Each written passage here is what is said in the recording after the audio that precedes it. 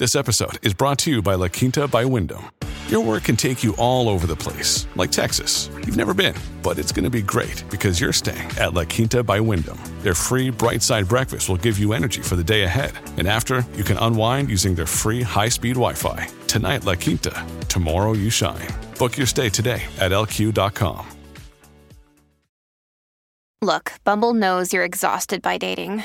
All the, must not take yourself too seriously, and 6'1" since that matters, and what do I even say other than, hey? Well, that's why they're introducing an all-new Bumble, with exciting features to make compatibility easier, starting the chat better, and dating safer. They've changed, so you don't have to. Download the new Bumble now.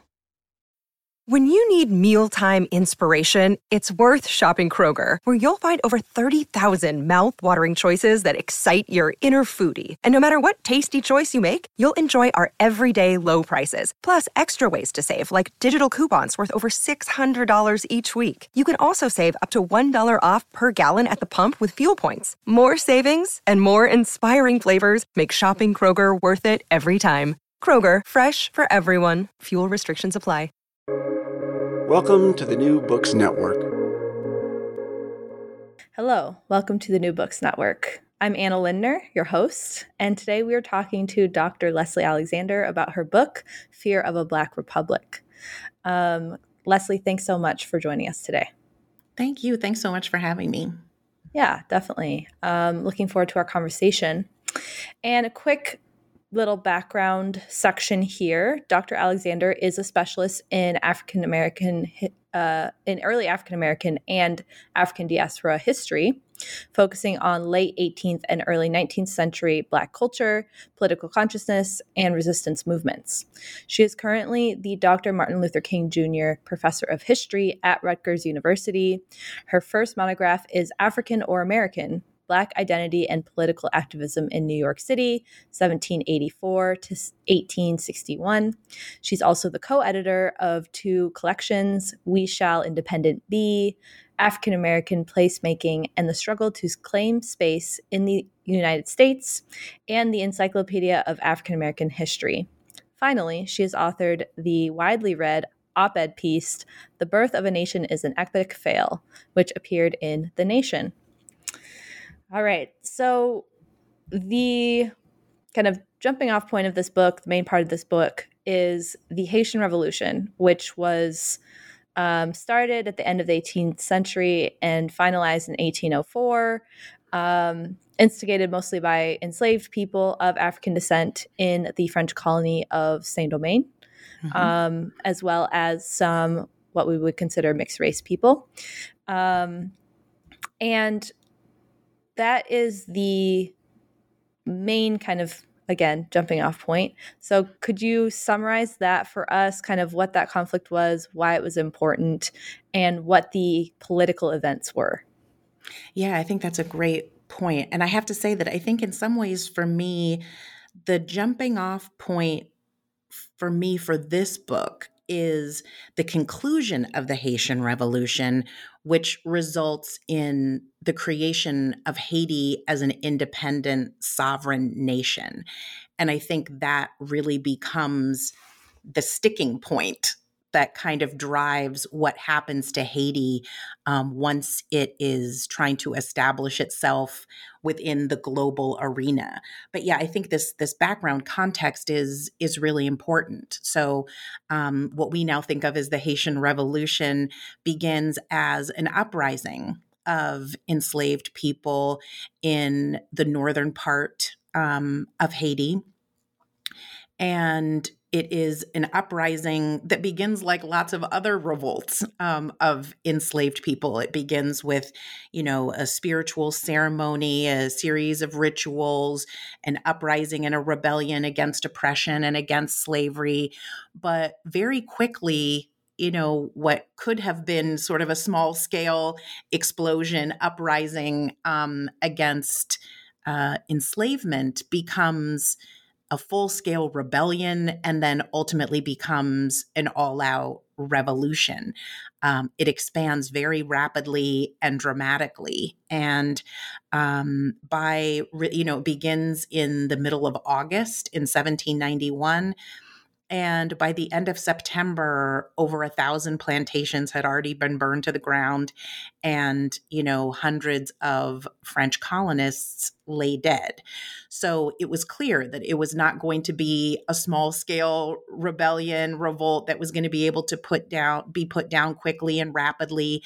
And of course, what's really complicated about the Haitian Revolution is that there's all kinds of ebbs and flows to it, where at various points, and obviously consistently throughout the revolution, the French are constantly trying to reimpose control, put down the rebellion, keep control over the colony, because Saint-Domingue was by far France's wealthiest colony in the Americas. And so there was a lot at stake for them in trying to preserve control over the colony. But while France is trying to maintain control over the colony, other Western European interests are also trying to exercise some kind of control over Saint-Domingue. So periodically, the Spanish, which of course controlled the other side of the island, what we now think of as the Dominican Republic, is controlled by Spain. So at various points, the Spanish are trying to come in and gain control over the other side of the island. At various points, Great Britain is coming, hoping they can get a stake in the wealth to be made in what was then Saint-Domingue. So there's all these Western European nations that are battling over control. And so it's part of the reason why the revolution goes on so long. And there's kind of interesting ebbs and flows where the enslaved people and the free people of color are often allying themselves in strange ways in hopes of trying to ultimately win the full-scale revolution. So the revolution goes on between, as you said, 1791 and really the end of 1803. It's at the end of 1803, November of 1803, that the rebels declare victory over the French government. And on January 1st of 1804, they declare their independence and announce the formation of Haiti. And as I said, I think that monumental moment, right? The victory in the revolution that's capped by the announcement that Haiti is going to be a free and independent sovereign nation. Of course, what becomes the first sovereign Black nation in the Western Hemisphere really sends kind of shockwaves across the Atlantic world and really becomes, for me, this radical turning point that alters how people think about freedom, how they think about the institution of slavery, how they think about what they had invested in as the concept of white supremacy, right? And ultimately kind of puts a target on Haiti's back. Yeah, thank you for that summary. And then your book is mostly about the shockwaves from that event and how they're reverberating in the United States and kind of the give and take oscillation between those two nations. And so in 1804 and in the years immediately following that, what were some of the reactions? What were the main reactions in the United States to Haitian independence? And obviously, you're going to have to parse that a little bit in terms of, Black activists are the main kind of people that you're looking at in terms of how they're reacting, as well as whites kind of in the government or just whites in general, the U.S. government in general. And, why did they react a certain way? Yeah, I think that's a really great question. And it shows kind of the complicated nuance of the relationship between the United States and Haiti. What's really interesting to me is to kind of see how the United States' response to Haiti kind of changes and evolves over time, and then kind of flatlines through a large portion of the early part of the 19th century. I mean, what's interesting is that if you look at the documents of, what we would consider to be the quote unquote founding fathers, when what becomes the Haitian Revolution first pops off, right? When that first uprising occurs, they're a little bit concerned about it, but they're kind of concerned about it in the same way that they're concerned about every other revolt that takes place in the Americas. So they're not particularly alarmed. They're like, something's happening over there, kind of need to keep an eye on it. Maybe we should send a little bit of financial support, But again, as this uprising very clearly becomes a rebellion, and then it continues to drag on and it blossoms, and, tens of thousands of people are becoming involved in the rebellion, and it's the French are not successful in immediately and effectively putting it down. It really creates widespread panic, right? Among, white enslavers, right? Plantation owning slaveholders, but also among the vast majority of white politicians, because they are afraid of, what we in the, late 20th or early 21st century would have called like a domino effect, right? Like they're worried that if what they're still thinking of as Saint-Domingue, falls into the hands of formerly enslaved people, that it will create ripple effects, right, across the Atlantic world, where other enslaved people will see that as a model for their own potential liberation. And in fairness to them, they're not entirely wrong, right? Like that is what happens. Their worst nightmare does come to fruition. The rebels are successful in defeating and kicking out the French, and they do declare their sovereignty. They become an independent nation, and it does become a model that other enslaved people across the Atlantic world embrace as a potential model for their own liberation. But it does create widespread panic among white folks, and they're worried on a number of different scales. They're worried, politically about what it's going to mean to have this sovereign Black nation on their back doorstep. They're worried about what it's going to mean economically in terms of the safety and the stability of the institution of slavery. And as I said, they're just worried about like the fundamental, their own fundamental ability to hold the lid on the institution of slavery more generally. So they're very concerned about what Haiti's independence is going to mean. And they're even worried on a very specific level about what Haitian independence is going to mean for their own trade relationship. In this case, with the United States. In the book, I quote a series of statistics that actually, when I read them for the first time, even surprised me. That throughout much of the 1820s, the 1830s, and even into the 1840s, Haiti, provided the U.S. with a significant portion of their profit in terms of import and in terms of export. Haiti ranked at various points anywhere between third and fifth as being the United States' most important trade partner. And so they're very concerned, right, about not just what it's going to mean for the institution of slavery, but also what it's going to mean to Northern business interests and the trade relationship that the United States has with Haiti.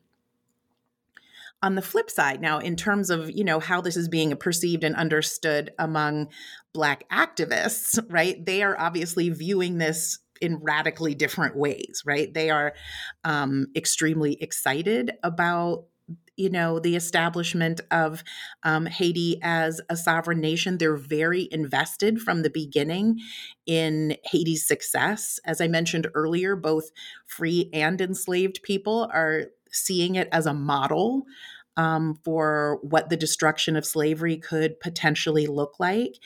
And they're very interested in how they can help contribute to building and sustaining Haiti as a sovereign nation. And of course, a significant portion of what the book looks at is that period between 1804 and when Haiti, declares its independence, and 1862. So almost 6 decades go by before the United States agrees to recognize Haiti as a sovereign nation and extend diplomatic courtesies. So it looks primarily at that kind of 60-year period where Black activists in the United States are resorting to all measures you can imagine, right? Protesting, petitioning, even embracing their own uprisings to try to help protect, defend, and sustain Haiti as a nation. Yeah. And that's really important too. And thinking about the intersections of racial identity and bondage status and national identity, and maybe even more. You talk a little bit about gender as well. And how, people in the United States were seeing this so differently, they're in the same nation, potentially even in the same place in the same nation. And it's their racialization, their experiences, even if they'd never been enslaved their entire lives, they're free people who are born free. They were still, perceiving this event in such a way. And that just speaks to the power of racialization, even in that early stage in the late 18th century. Yeah, I think that's a really important point. It's really striking to see the level of solidarity, commitment, investment that even freeborn, legally free Black folks in the northern part of the United States have in Haiti's success. They really want to see, to put a 21st century spin on it, they want to see Haiti win. And they're very invested in Haiti's success on a practical level, but I think also on a symbolic level, right? Like they recognize what Haiti represents. And I think to some degree, they feel like the future of the race kind of rises or falls with Haiti, that if they want to prove that freedom is not a bad thing for Black folks, and that Black people can govern themselves and be productive as a successful nation, that Haiti is the way to prove that. And so they recognize that to some degree, the global Black liberation struggle rests on Haiti's success or failure. And of course, the sort of other strain that I chronicle in the book is that the enemies of Black freedom, the supporters of slavery and white supremacy also understand Haiti's symbolic importance in that regard. And it's for that reason that they become very attached to wanting to make sure that Haiti fails. Definitely. And being able to trace that sense of solidarity back to the 18th century is something that scholars have just started really doing in the last couple decades. And it's really fascinating. And again, that is a product of white supremacy. It's the whites kind of drawing the lines and racializing everyone, even people who are literally of mostly European descent. And this is what's so fascinating too, people who are mostly European or who had been, had European ancestors back generations and generations, and still being, identifying with their Black ancestry because of the way that society was that early, right? That's not, it's the modern era, but that's not a contemporary issue. That has been going on for, over 200 years. So, yeah, right. It's actually a project that I keep hoping someone will write about. People are really interested in the concept of passing, right? Black folks who pass themselves off as white and, make their way in mainstream white society. But I'm actually more fascinated with the reverse story, like the Black people who could have cast their lot with white folks, who were in fact white passing people of African descent, who could have gone that route and instead decided to cast their lot with the Black community and to engage in the Black liberation struggle. I'm actually sort of fascinated by that reverse story. And there's a number of people in this story, in the struggle for Haitian sovereignty who sort of fit that category. Yeah, no, it's very fascinating. And I think you have to study both kind of, in through each other, with each other, in light of each other to a degree too, where, understanding blackness and whiteness, for example, it's an inextricable. You can't separate them Yeah. out, Yeah.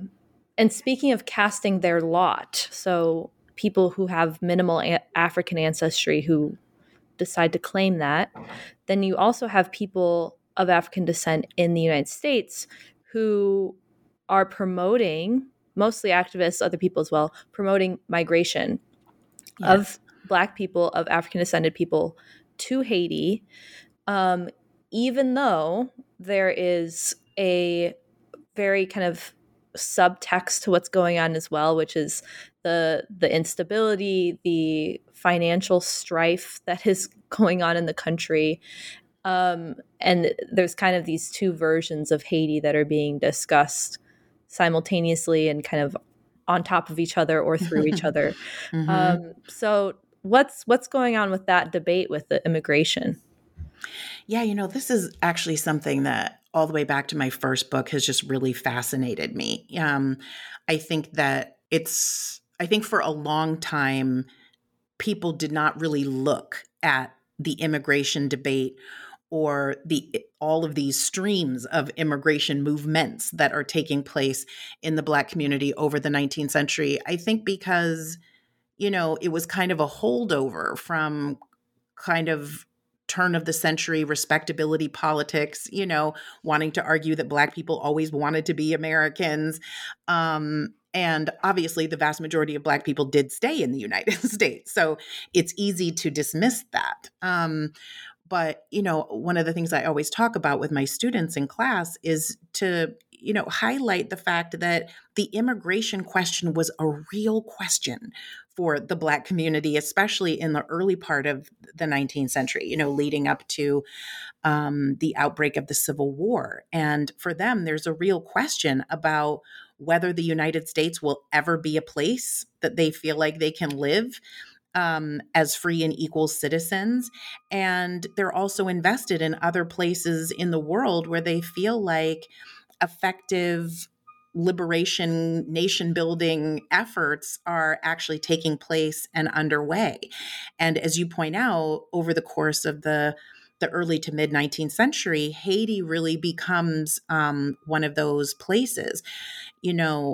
One of the actual mistakes that I feel like I made in my first book is that I drew a little too strong of a distinction between, saying that there's a movement that happens to Haiti in the 1820s and a movement that happens to Haiti in the 1850s. That is still true, but it's also true that over the course of the 1830s and 40s, there is still a steady trickle. It's a small trickle, but there's still a steady trickle of folks who are, as you said, casting their lot with Haiti and the Haitian independence struggle. And so, there are these kind of two big explosions of migration that take place. And I think it's for a couple of reasons. One, as I mentioned before, is that the United States is proving itself to be largely inhospitable to Black folks, right? Even folks who have managed to gain their freedom in the North or who were born into freedom in the North, they are still living overwhelmingly deeply impoverished, heavily segregated, fundamentally unequal lives. And so large numbers of people are again, raising this question, is the United States ever going to be a place that actually lives up to its principles, right? And it becomes a nation that is really about liberty, equality, and justice for all. And there's a large percentage of the Black population that has serious doubts about that and believes that they would be better off somewhere else. So, of course, there's migration movements to Canada. There's migration movements to various parts of West Africa. Folks are going to Mexico and Jamaica. I mean, really anywhere that they feel like could be potentially better than the United States. But in the 1820s, as Haiti is merging into one solid nation, establishing itself as a republic. And of course, prior to the imposition of the indemnity, there's a really important window there where it appears like Haiti is really on the rise. And during that period, we now believe somewhere in the range of about 13,000 free Black people migrate from the northern part of the United States to Haiti just in the early part of the 1820s. So in like a, 5 to 7 year period, you've got 13,000 folks that are migrating to Haiti. And they're going there because they believe that Haiti has the potential to be a thriving Black nation that can be a model, right, to the world about what freedom and independence and equality could look like. So, to kind of resort to old school sociology, terminology, there's kind of a push-pull dynamic happening here, right? Like conditions in the United States, race riots and segregation and the continuation of slavery, all those dynamics are pushing Black folks out of the United States. But Haiti in particular is drawing and attracting them because they believe that Haiti, again, represents this kind of symbolic model of what freedom and equality and justice could actually look like. Both in the 1820s and in the 1850s, the Haitian government also offers inducements, right? So they are guaranteeing access to land, they're guaranteeing education for children, they're guaranteeing citizenship, right? All of these things that Black folks can't get in the United States. And so Black people in the US are feeling highly attracted to Haiti in the 1820s. And then again in the 1850s, there is a drop off in that interim period for a couple of reasons. One is that, and I'm sure we'll get into this more, but Haiti is sort of forced into agreeing to the terms of the indemnity, which causes the nation to plunge into economic disaster. And the other factor is that there is a growing trend in the United States within the abolitionist community that the Black community should double down on their right to American citizenship. And there's a growing sentiment that immigration anywhere is not good for the fight against slavery.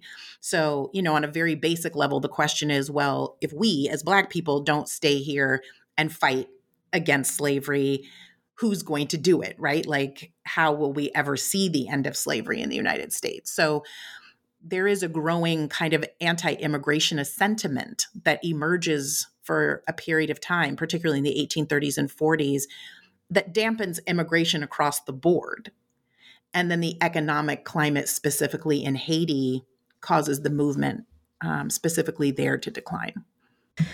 And let's talk about that indemnity a little bit, because it's catastrophic. So in 1825, the French government succeeds in kind of convincing Haiti President Boyer to agree to an indemnity, which is basically reparations, if we want to use that word in a very twisted way, for the revolution, for losing its property, which is mostly people, and also the colony itself. So could you talk briefly about that and why he might have agreed to it, and what kind of the surrounding political climate was with the United States as well? Yeah, this is really, every time I'm asked to speak sort of about this long history, right, of U.S. foreign policy, or just sort of the long history of Haiti in general, the indemnity is something we really have to pause and sit with, because the indemnity is really the turning point, right? That kind of seals Haiti's fate, not just for the 19th century, but all the way to the present moment. So yes, what happens is that obviously France and French colonists are not happy about the loss, the devastating loss that they suffer at the conclusion of the Haitian Revolution. And yes, they imagine themselves as being owed some kind of repair for the colony that they lost, the actual land but as you said, also the value of the human beings, right? Their human property, as well as their physical property. And, 20 years after Haiti declares its independence, it's clear that that the Haitians are not going to fall back under French authority. And so the French government decides, actually largely under pressure, right, that they have to do something to resolve what they see as this unresolved relationship with Haiti. Now, obviously, the Haitians don't see it that way, right? But French citizens and the French government still feel like they have this unresolved relationship with Haiti. And so in July of 1825, King Charles X sends a fleet of ships to Haiti, to Port-au-Prince, which is obviously the main kind of trade center in the country. And at first, it's just sort of 2 ships arrive, but there's a whole squadron of 12 additional ships that are on the way. And when they arrive, they point almost 500 cannons at the port city and then say to the Haitian president, Jean-Pierre Boyer, you have a choice. Right? We can fight this out again, or you can concede to the terms of what has become known as the indemnity, right? This agreement. And what the agreement essentially says is that France will agree to recognize Haiti's independence, right, as a sovereign nation. It's very generous, right, of France to acknowledge that, because obviously Haiti was already independent, but France is willing to acknowledge that. In exchange, Haiti has to pay in annual installments, as you described it in their minds, a form of reparations, right? That they have to pay back the loss to France of the value of their colony and the value of the human property that they perceive themselves to have been entitled to. So they place a dollar amount on it, 150 million gold francs, and say that Haiti has to pay that back to France in annual installments. In contemporary terms, of course, there's always a question about how do we translate historical currency, but most people estimate that the amount would probably be somewhere around $20 billion, okay, that France has to pay back. I mean, that Haiti has to pay back to France in annual installments. A second kind of rider of the indemnity, which often gets left out, but I think especially early on is really important, is that France also says that they are essentially going to be granted like most favored nation status, which means that they don't have to pay the same dues and taxes that other ships that come in to trade would have to pay. So it's kind of a double whammy in the sense that now Haiti has to pay back all of this money, but France is also not paying as much money in taxes or tariffs, right, when they come into trade. So now they have this massive debt, and then they also have a significant cut in their income at the same time. So what, of course, we now know that creates is cycles of debt, right? Boyer feels like he has no choice except to agree to the indemnity, because otherwise he has to fight a whole nother war again, right? Which he's not willing to do. And he feels like his people are not, wanting to do. They're obviously willing, but they don't want to.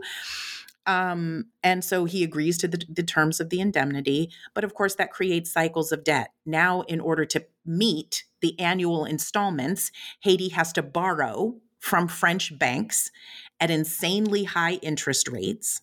And it just creates these impossible cycles of debt from which Haiti has never been able to fully recover. One of the statistics that always jumps out in my head is one that I read from Laurent Dubois, who essentially said that, by 1914, which is right before the United States Marines invade and occupy Haiti, so, right at the beginning of the 20th century, fully 80% of Haiti's annual revenue is going to try to pay off the debt to France. So this is almost 100 years after they have entered into the terms of the indemnity.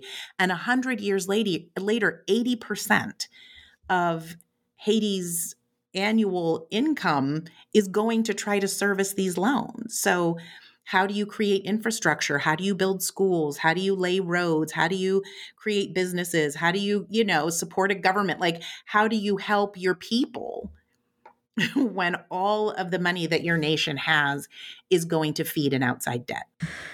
Ryan Reynolds here from Mint Mobile. With the price of just about everything going up during inflation, we thought we'd bring our prices down. So to help us, we brought in a reverse auctioneer, which is apparently a thing. Mint Mobile Unlimited Premium Wireless. How to get 30, 30, bit to get 30, bit to get 20, 20, 20, bit to get 20, 20, bit to get 15, 15, 15, 15, just $15 a month? Sold! Give it a try at mintmobile.com/switch. $45 up front for 3 months plus taxes and fees. Promo rate for new customers for limited time. Unlimited more than 40 gigabytes per month. Slows full terms at mintmobile.com. Yeah, and I would definitely foreground that as well. If anyone ever tries to discuss the situation in Haiti, that is the starting point. I mean, the revolution's the starting point, but that's the other main starting point. And thinking about things in terms of economics, for me, it just makes things like emphasizing human life and dignity, and then the economics and the way the economics are curtailing that, I think is so important, because slavery wasn't economic. It was this devastation of human life for economic means. The creation of colonial systems was an economic decision that was devastating for human life.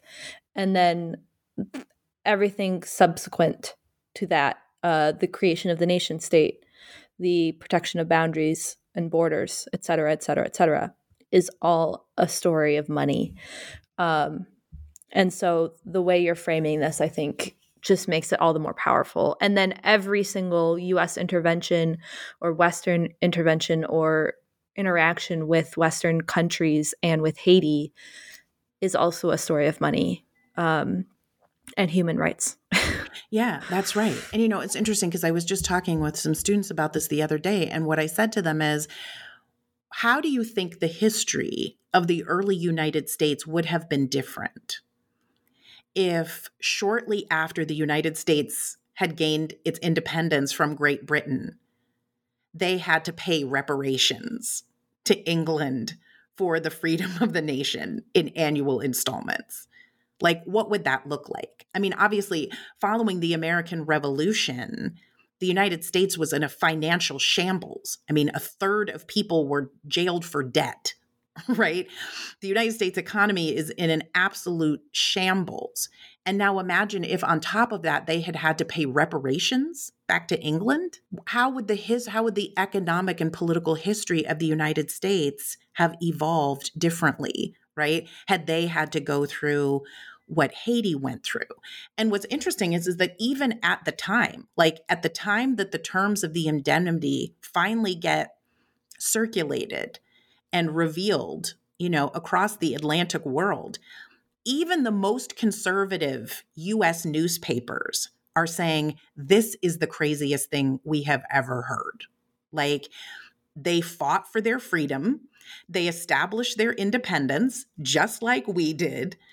And the fact that they're being asked to pay anything at all is absurd. But the amount that they're being asked to pay is like beyond absurd. So, I mean, even like conservative US newspapers are saying this is the craziest thing that we've ever heard. This country is being expected to pay reparations, and then reparations in this amount, like, it's crazy. So, but yeah, and obviously they know that because they know how things would have gone very differently in the United States if they had to pay reparations for their independence. And then maybe the United States would have been in debt to Britain for over 100 years and then had to borrow a bunch of money from other countries like Haiti. Right, and then the reversal would have happened, because when you have money, you can get more. And when you don't have money, you can't get more. Right. To simplify economics. Right. And so then when disaster struck in the United States, everyone would be like, oh, well, it's the poorest country in the Western Hemisphere. Right. The United States is just, it's a dumpster fire. What do you expect? Yeah. What do you expect? Exactly. Right.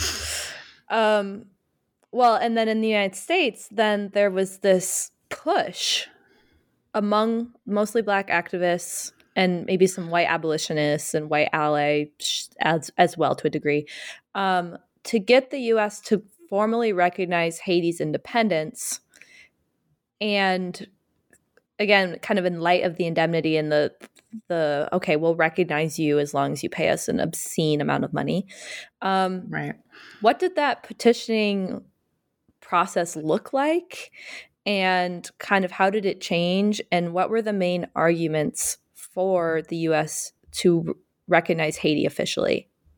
Yeah, this is a really important question because the indemnity puts the United States in an uncomfortable political quandary, right? I mean, it's created an economic disaster for Haiti, but from the perspective of the United States, now France has agreed to recognize Haiti diplomatically. Right. And at this point, like at least the United States and France are, basic allies. Right. And so the question is, what is the United States going to do? Right. Is it going to follow suit then and also extend diplomatic courtesies to Haiti, or are they going to double down, right, and continue with their non-recognition policy? Of course, we already know how the story ends. They double down, right, on the non-recognition policy, largely because slaveholders and the enemies of Black freedom say, absolutely under no circumstances is this country ever going to recognize the nation of Haiti, right? Like that is a country that is found, they describe it in these really horrific terms. This is a country governed by people whose hands are still dripping in the blood of their former masters. You know what I mean? So from their perspective, Haiti is full of, rebellious slaves that ought to be, hunted down and strung up. So from their perspective, there is no way they are ever going to acknowledge Haiti as an independent sovereign nation, in part because the idea is so unthinkable to them, but in part because, again, they're worried that Haiti can potentially create a domino effect. So they don't want to endorse a nation that was founded on the heels of a slave rebellion. And so over the course of the 1820s, the 1830s, 1840s, 1850s, the United States just continues to persist with their non-recognition policy. As you said, Black activists are not happy about this, right? It's very important to them in terms of Haiti's importance to the global Black freedom struggle that the United States recognize Haiti as a sovereign nation.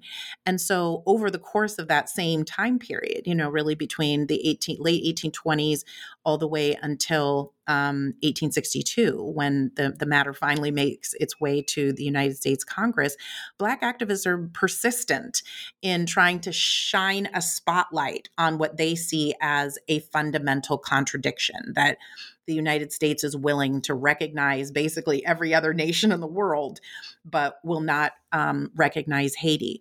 So yeah, they use a variety of strategies, right? They use newspapers to try to publicly humiliate the United States government, but the biggest thing that they do, particularly in the 1830s and 1840s, is to bombard the U.S. Congress with petitions.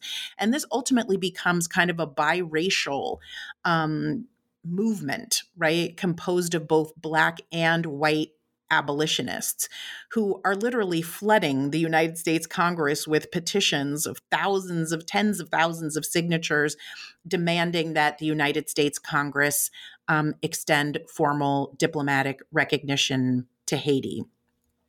It will come probably as a surprise to no one that the petition campaign is a complete and utter failure, right? That the sort of pro-slavery coalition, what abolitionists at the time called the slave power, right, which is the coalition of, pro-slavery politicians, close ranks and refuse to, hear or engage or fully consider any of the petitions. I have to say, though, even though the petitioning campaign is ends in utter disaster, Chapter 4, which is the one that really focuses on that petitioning campaign to Congress, is still kind of in a way my favorite chapter, because I'm fascinated with the political machinations that take place on both sides. You know, John Quincy Adams is like pushing the petitions in Congress and reading them out on the floor and talking back to the chair. And, you know, he's doing everything he can to kind of raise the issue on the congressional floor. And, you know, the slave power politicians are, you know, going through all their little things, you know, to try to block it. And it's really sort of fascinating to see how it's orchestrated, you know, and kind of plays out on the national stage. Ultimately, the issue does finally reach Congress. And I have to say that, you know, the story of how the bill to recognize Haiti, which actually gets packaged with a bill to also recognize Liberia, right? So they kind of packaged the two new Black republics together. It finally reaches Congress in 1862. And when I first started working on this project, I never imagined that would become its own chapter, because I went into it assuming by that point the Confederacy had seceded, you know, and so this issue just kind of sailed through Congress, you know, and that's how you sort of see it referenced in other books. But I actually looked at the congressional debates. And when you look at how it's discussed on the congressional floor, you realize that even absent the Confederate states, there is a very ugly, racist, you know, nakedly imperialistic argument that takes place on the floor of Congress in 1862 before Haiti is ever formally acknowledged by the United States. And so ultimately that became its own chapter, which I had never imagined, but it was really sort of shocking to see still how contentious and how ugly the discussion around recognizing Haiti and Liberia actually was during that period. Yeah, and that's evidence of the kind of stereotype of the good white allies who are, you know, doing everything, and they're just, you know, this selfless sacrificing. No, they kind of, you paint this very vivid picture of them kind of throwing those more moralistic, humanistic, you know, Black people are human and they've won their independence, so we should recognize them, and just did make it all about, again, economics. Yeah. Because the United States had been suffering to a degree. Well, suffering had been financially. They've been losing a lot of money. Yes, yeah, right. That's a better, more precise way of putting it. Yeah. Because of the lack of recognition, and then the trade relation, which, like you said, is very lucrative for the United States and could have been more lucrative if there weren't all these restrictions on it. So they ultimately kind of sell out, I guess, to a degree. And I think, if I remember correctly, that's both like white allies who are trying to ally themselves with the cause, as well as Black activists themselves who kind of end up throwing out those arguments and are just kind of like, it's economics, just got to do it. Yeah. Yeah, I mean, I think that's exactly what happens, right? Is that the politicians who are trying to push this through Congress realize that this is probably never going to win on moral grounds. You know, like that even those who know and believe that this is the right and reasonable thing to do, they know that that is not going to be enough to convince even the Union, you know, even large portions of, you know, what was then the Republican Party, you know, was not going to convince them to support the bill. And so they resorted to very classic economic strategies, like here is the dollar amount that, you know, the United States loses on an annual basis because we have to pay taxes to the Haitian government because we don't recognize them as, you know, an independent nation. And of course, then it also becomes kind of an imperialistic project. Like, well, once we recognize Haiti as an independent nation, now here's all these capitalist ventures, right? Like we can turn Haiti into a massive cotton field, right? I mean, they literally describe it that way, right? We can turn large regions of Haiti into just a massive cotton field. And, there's major economic opportunities for American business, if we're willing to recognize Haiti. So they overwhelmingly abandon the moral and sort of practical appeals for why Haiti should be recognized and present it strictly in terms of how recognizing Haiti can benefit the United States financially. And it says a lot. Yes. It tells us a lot. And it's so important to identify those particular actors and the historic realities, because there is this kind of understanding, and I think I kind of believe this too until I really started studying history more specifically, is that, the bad South, the bad Confederacy, if they were just gone, we would have just been the best, most free and liberal and just embracing of all people country that ever existed. And it's just those pesky Southerners that got in the way. It's not true. I mean, the South was literally not, the Confederacy was not represented in these debates. Like, we can't overlook that and see that that's what the white liberal, more liberal or progressive, I guess would be a more accurate, historically accurate term, white progressive kind of purport to care about human rights groups. And as you say, that kind of slips into an imperialistic project that continues. The United States intervenes in Haiti militarily multiple times, again, kind of under the facade of humanitarian. Sometimes they aren't even really pretending, but ultimately for economic gain. So to kind of conclude here with that, what does that U.S. military intervention look like in their intervening centuries or decades? And then how does that look more recently? And how does that kind of bring you into your epilogue and to your current state of affairs with Haiti, which is where you begin and end? Yeah. So, I think it is important to underscore, and I talk about this in a few of the chapters, that the United States' imperialistic relationship and sort of vision of Haiti begins much earlier, right? Like by the mid 1840s, they are actively plotting and planning, trying to leverage conflict between Haiti and the Dominican Republic.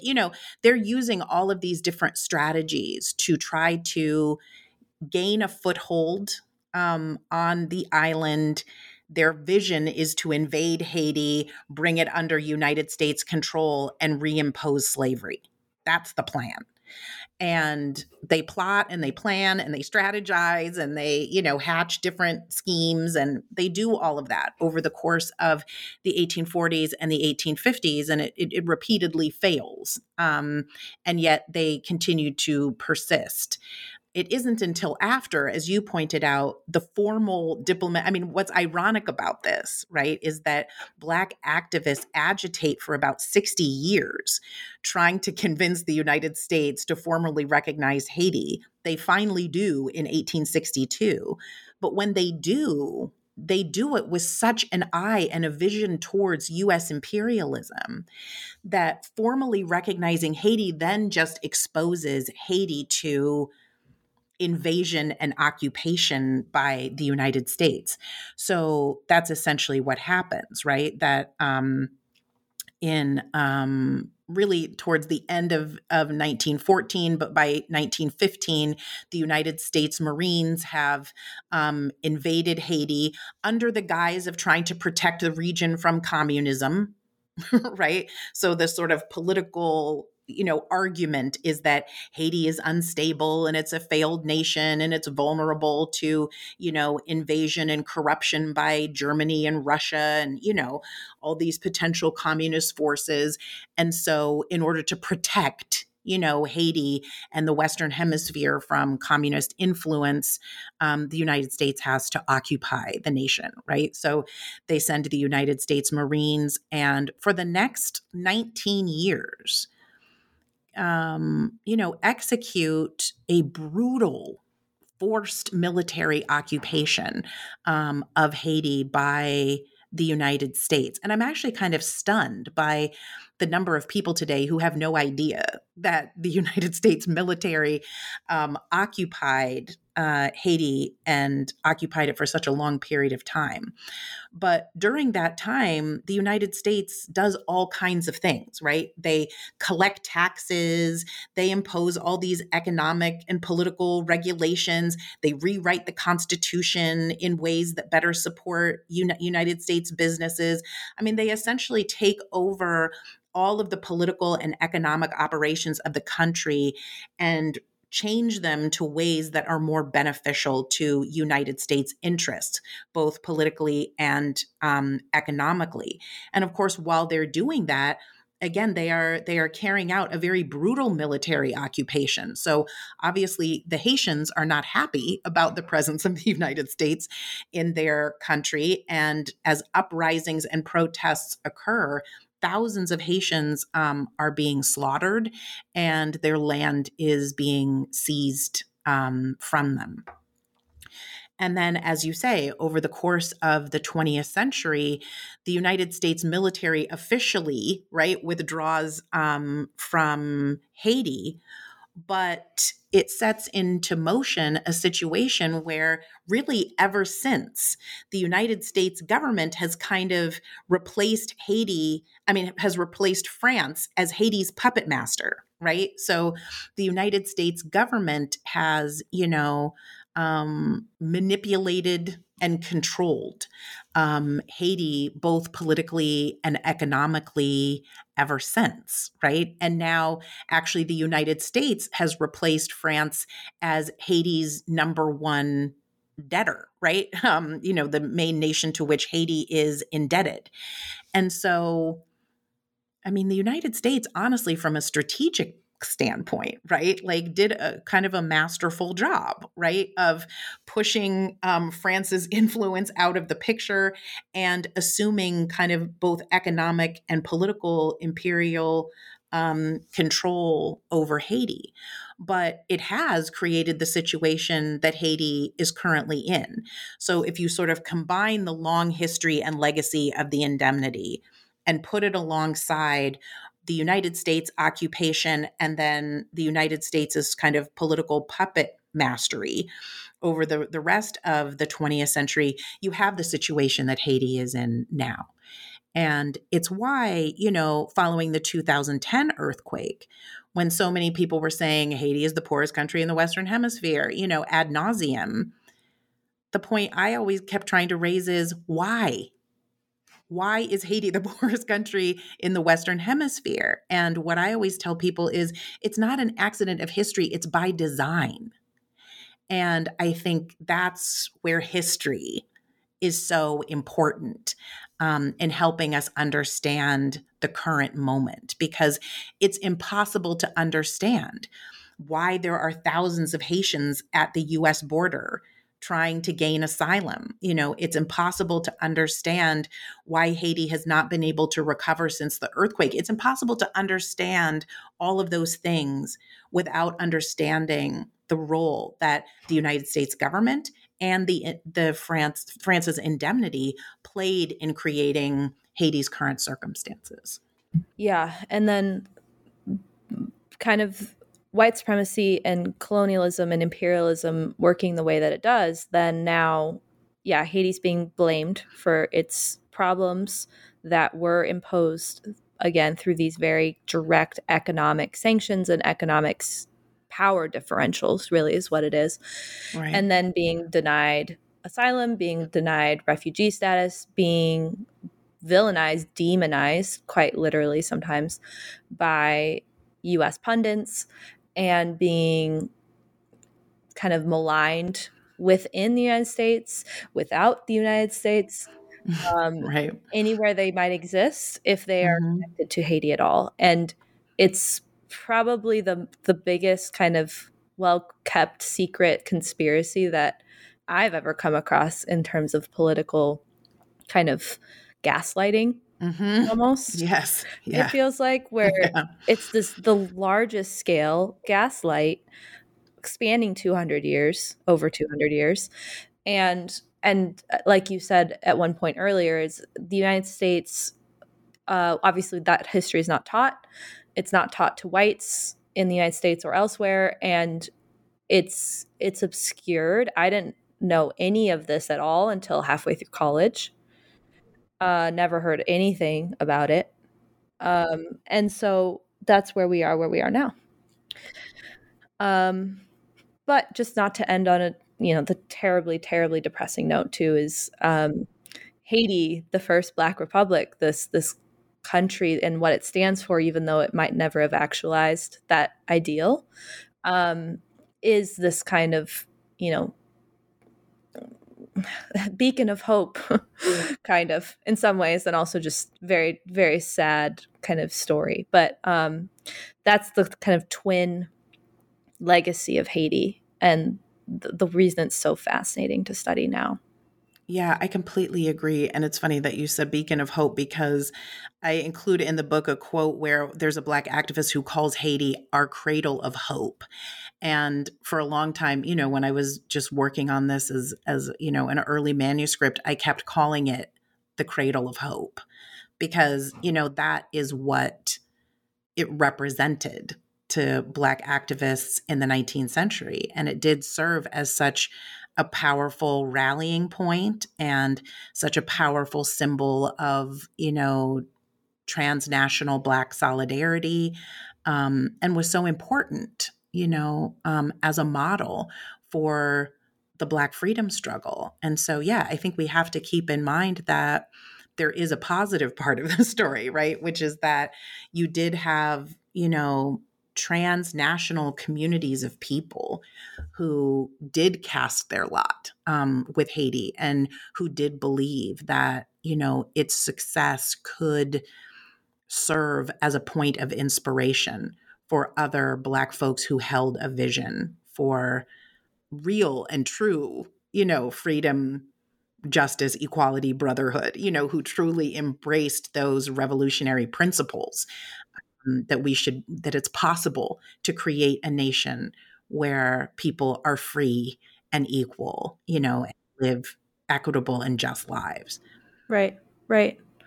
Or create something that is not a nation. In other words, too, maybe. Exactly. If we have true Black internationalism. Mm-hmm. That's right.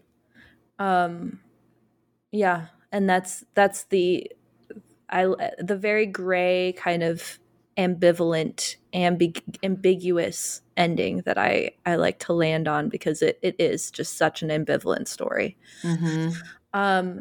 Well, thank you so much for putting all of that together in a book, and for tracing. I'm a media historian, so I like the kind of approach to the tracing of the United States kind of intimate connections with Haiti, in the way that the different parties were using communication and kind of contesting that communication and how it was operating. It's really fascinating. Yeah. But thanks so much for coming on. And thank you. Thanks for taking the time to read my work and talk to me about it. I appreciate it. Yeah, no, I enjoyed it a lot, and we'll definitely be looking out for your future work. Thank you. Thanks so much. Thank you.